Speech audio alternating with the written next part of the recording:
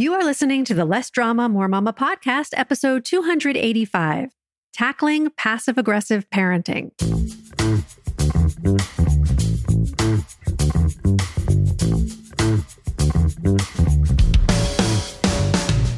This is Less Drama, More Mama, the podcast for moms who want to feel calm, in control, and confident about how to handle anything life throws their way. If you're ready to go from feeling frazzled and disrespected to feeling calm and connected, this is the podcast for you. I'm your host, Pam Howard. Hi, Mama. Welcome to the podcast. I hope you're staying warm wherever you are in the world right now.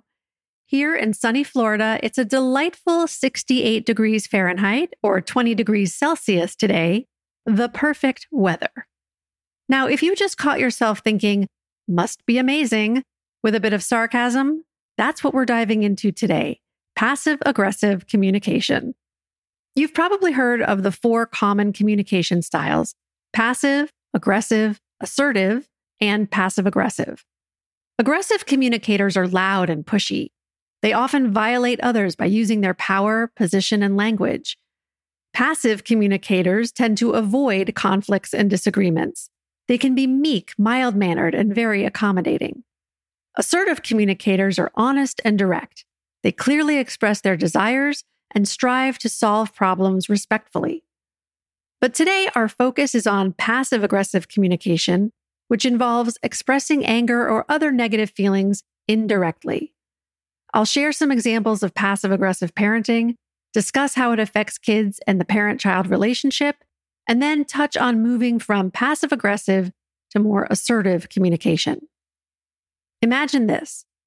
A mom feels unappreciated and overlooked, so she takes her sweet time getting out of the house and arrives late to her child's school performance as a subtle way of communicating her hurt and disappointment.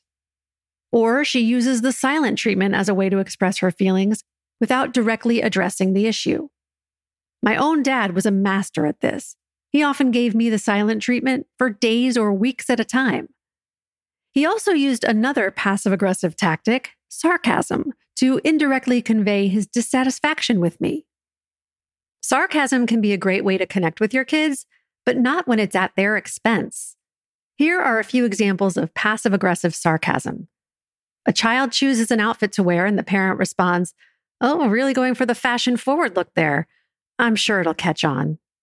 Or when a child proudly shares a B+ on their report card and the parent says, "Wow, a B+ in math. Harvard, here you come."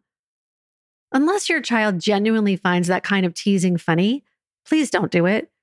I believe there are enough bullies and mean kids to contend with. Kids shouldn't have to protect themselves from their own parents, too. Another example of passive aggression is guilt tripping.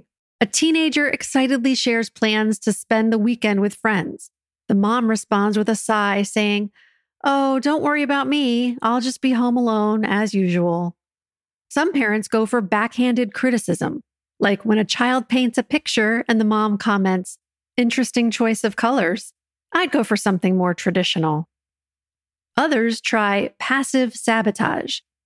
A kid is excited about a gardening project, and mom, not a fan of the mess, quote, accidentally steps on some seeds, crushing them and putting a damper on the enthusiasm.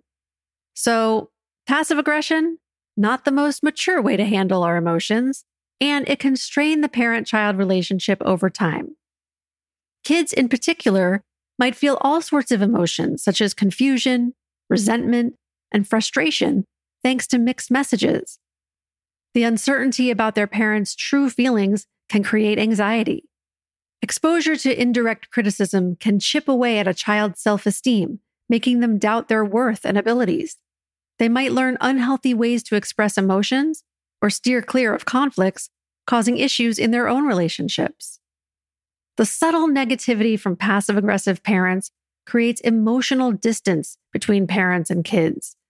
These emotional gaps can lead to mental health issues like anxiety or depression. And kids may find it tricky to set and maintain healthy boundaries due to unclear communication and lack of guidance. Passive-aggressive parenting affects parents too. Tensions rise at home, and kids may see parents as manipulative. trust takes a hit, parenting effectiveness drops, and chances for real connections are missed. If you resonate with these challenges and want to change, step 1 is self-awareness. Pay attention to how you deal with your emotions, such as anger, resentment, fear, insecurity, hurt, powerlessness, disappointment, and frustration. Do you make a snarky comeback? Do you lay on the guilt?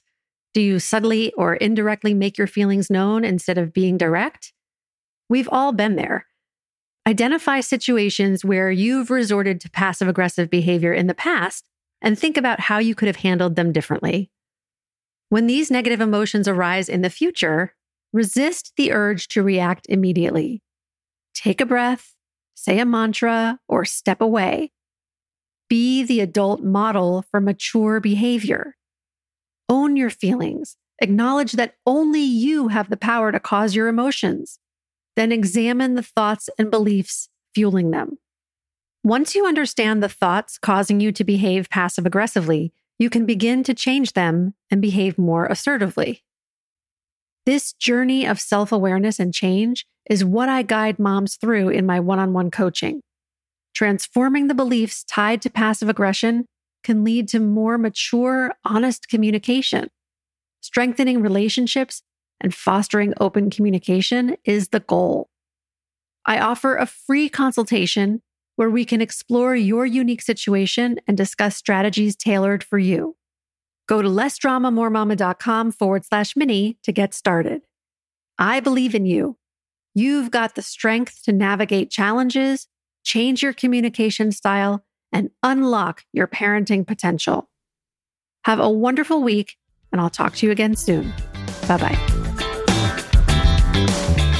If you enjoy listening to this podcast and you're ready to feel calmer, more confident, and more at peace in your family and life, I invite you to sign up for a free consultation with me to learn about how my coaching can help you achieve the exact life you want. You'll take the concepts and tools I share in the podcast and apply them to your own life. And as your coach, I'll be there to support you every step of the way. Go to lessdramamoremama.com/mini and sign up now.